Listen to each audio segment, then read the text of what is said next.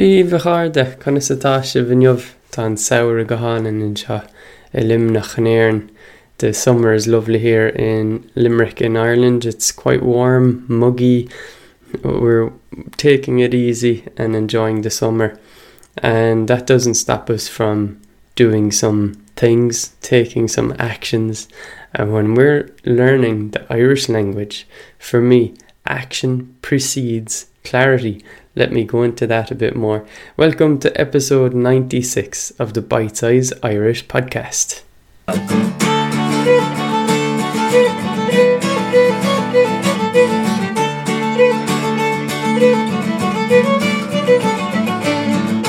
So in the last episode I covered the idea of workshops and a way to structure learning of people in this concentrated method that gets people together and practicing the Irish language.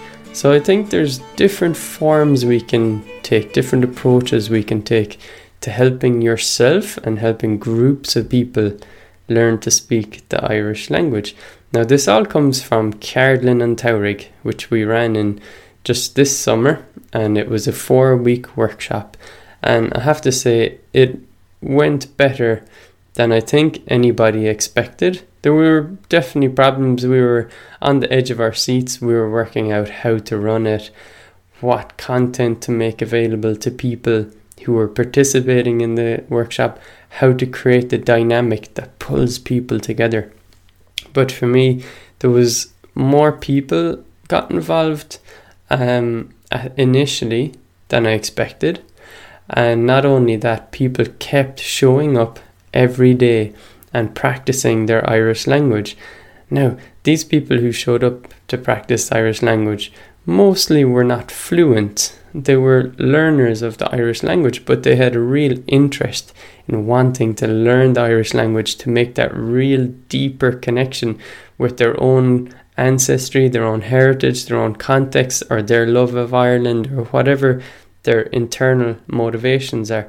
So Scott Perry, he's a writer, coach, and I was on a call with him. I was taking a course that he was participating in as a coach, and one of his pieces of advice that struck home at me was action precedes clarity. And what does that mean when we're learning the Irish language?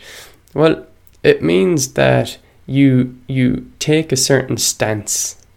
It's a stance to say, I don't speak the Irish language yet. I'm going to participate in the Irish language every day. I'm going to make it part of my everyday.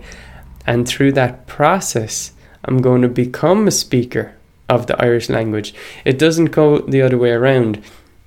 Oh, I don't understand. Oh, I don't speak, and therefore I won't speak it every day. No, it goes completely the other way around.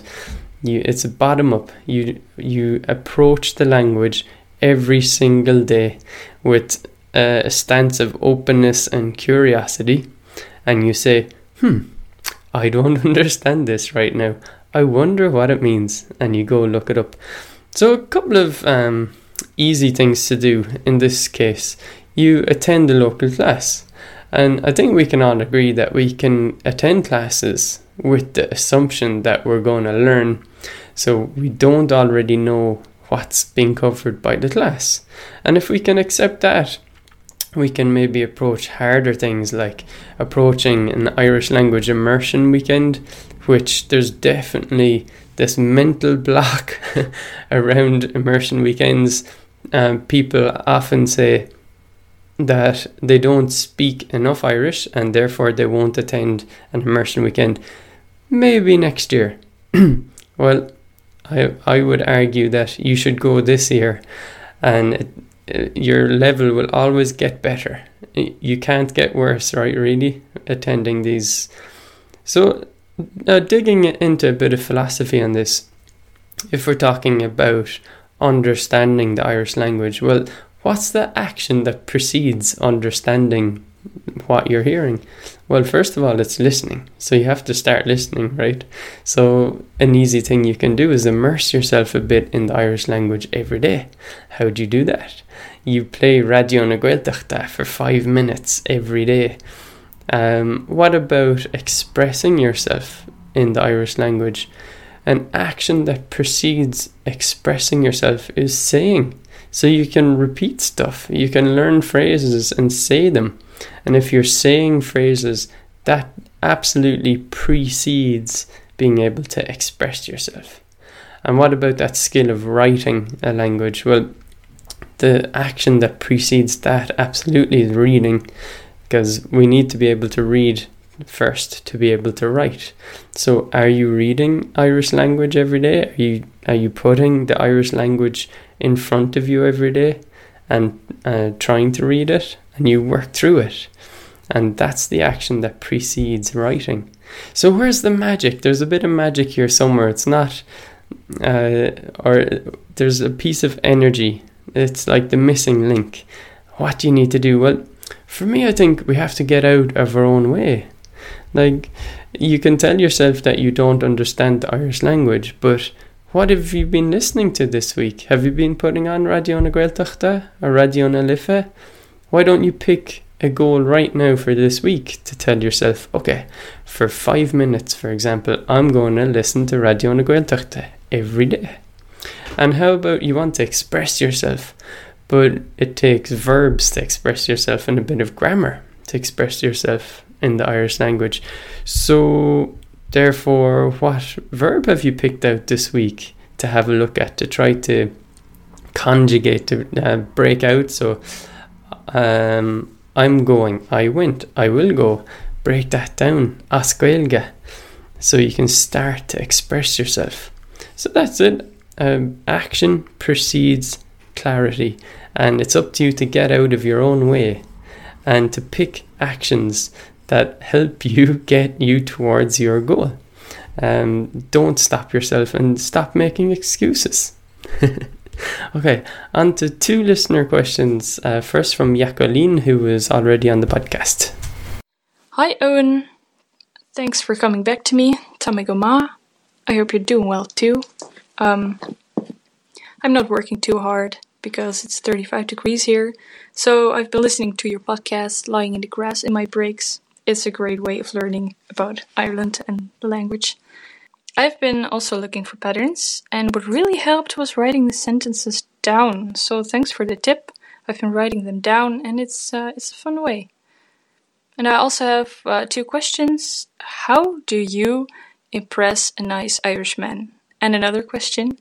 The Dutch are really direct. How direct are the Irish, and are they easily offended? I guess you're not. You're really nice. So keep it up and have fun with making your podcasts. So, Goramachagat and Slan. So, Jacqueline, you asked, are Irish people easily offended? Maybe not, but if they are, you won't hear about it. They'll say it behind your back, possibly. Are we direct? No, we're not direct. And how do you impress an Irishman? Be yourself, Jacqueline. Be direct. Tell him you like him. Now, on to Matthew. Jigwich. It's Misha Matthew. It's us Oklahoma City. I have a lame question and a fun question this time. First, is there a way to signify a Sheena Fada when spelling a word? For example, if I asked you to spell Éire for Ireland, is there a quick way to say E with a Fada? Second, I'm a big fan of puns. As part of doing Gaeilge Gachla, I liked a Facebook page called Memes na Gaeilge.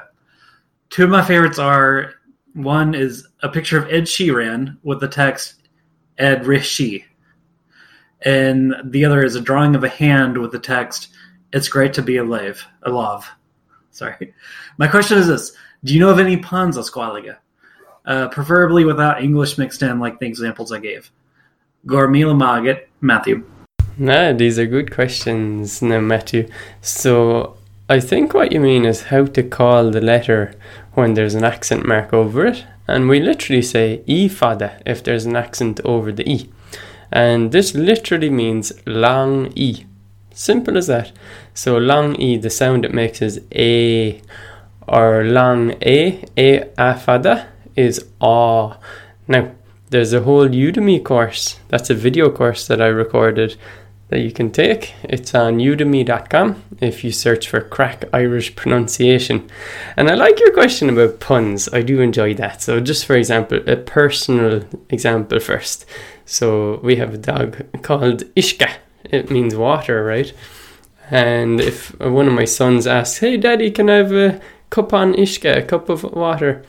Well, I carry over the dog Ishka to them as a joke, and they say, "No, not that Ishka, and Ishka Ella, Ishka Lenol."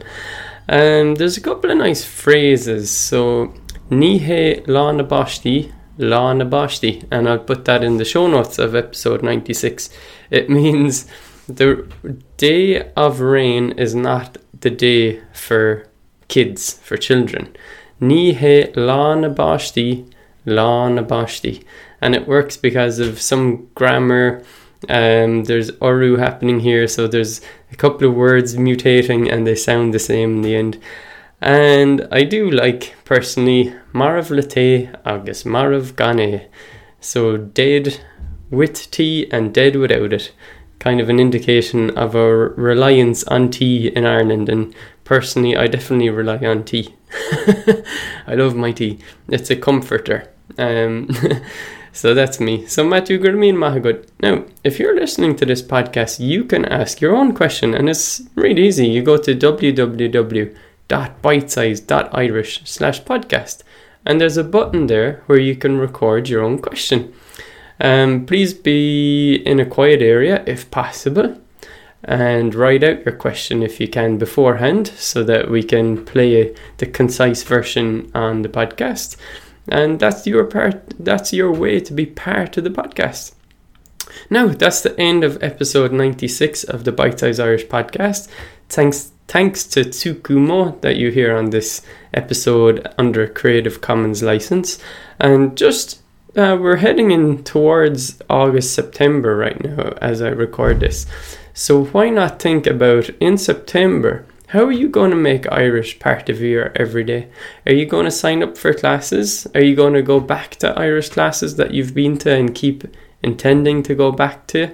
And which of your friends can you pull in on your Irish language journey? Just a little thought as we finish up. Okay, so Toga Boga, Slán Tamil.